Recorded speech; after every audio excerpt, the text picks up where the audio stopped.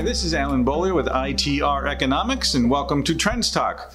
Today we're going to talk for just a few minutes about looking on the bright side.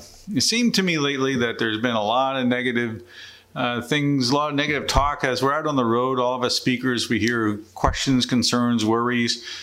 We hear about CEO polls that say recession through 2020, and it's easy to look at the darkness, but I'd like to shine a little light today. And that there are some good things going on that point towards, they're not perfect in terms of telling us that we will see that mid-2020 low in the industrial production trend and the first quarter trough in GDP, but they certainly are encouraging. They're the green shoots is what we used to call them. And the first one is in housing starts, single-family housing starts. That's a great leading indicator for the economy at all.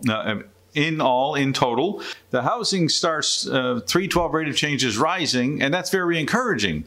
And we think it's going to continue to rise. We think that housing is headed towards a cyclical trough in the 12-12 and more rise in the 12-month moving total because the National Association of Home Builders 312 rate of change is rising off of a January 19 low. That's very good. The pending home sales 12-12 rate of change is rising off of a March 2019 low. That's great news. And single-family permits, which lead starts, has been rising on a 12-12 basis since March 2019. I look at that and I get kind of encouraged about the future of housing and by extension then the future of the economy. But wait, as they say, there's more. The copper price's 12-12 rate of change has tentatively, and I mean in italics underlined, tentatively reached the low in July 2019.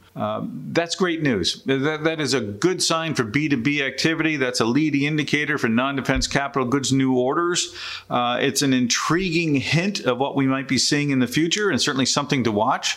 The 312 rate of change is rising. It's still below Eurago levels, but it's definitely in phase A. So I think we have a hint here of good news on the B2B side of the economy as well. So housing's looking a little better.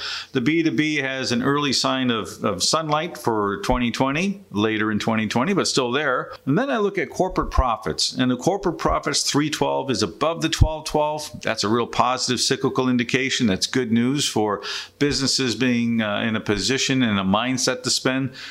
Domestic cash holdings of businesses, the 312 is 5.3% above Eurago levels. That means the cash is 5.3% above Eurago levels on a 3-month moving total basis.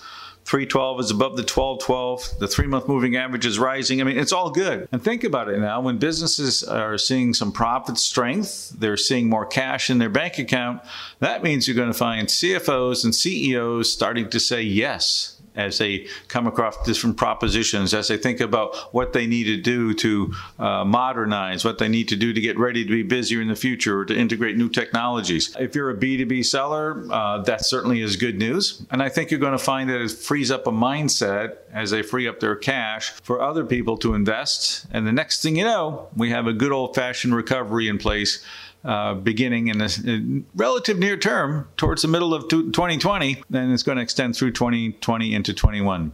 And there are some bright lights here beginning to tell us that we can look forward to a brighter future. Thank you very much. This is Alan Bollier, ITR Economics.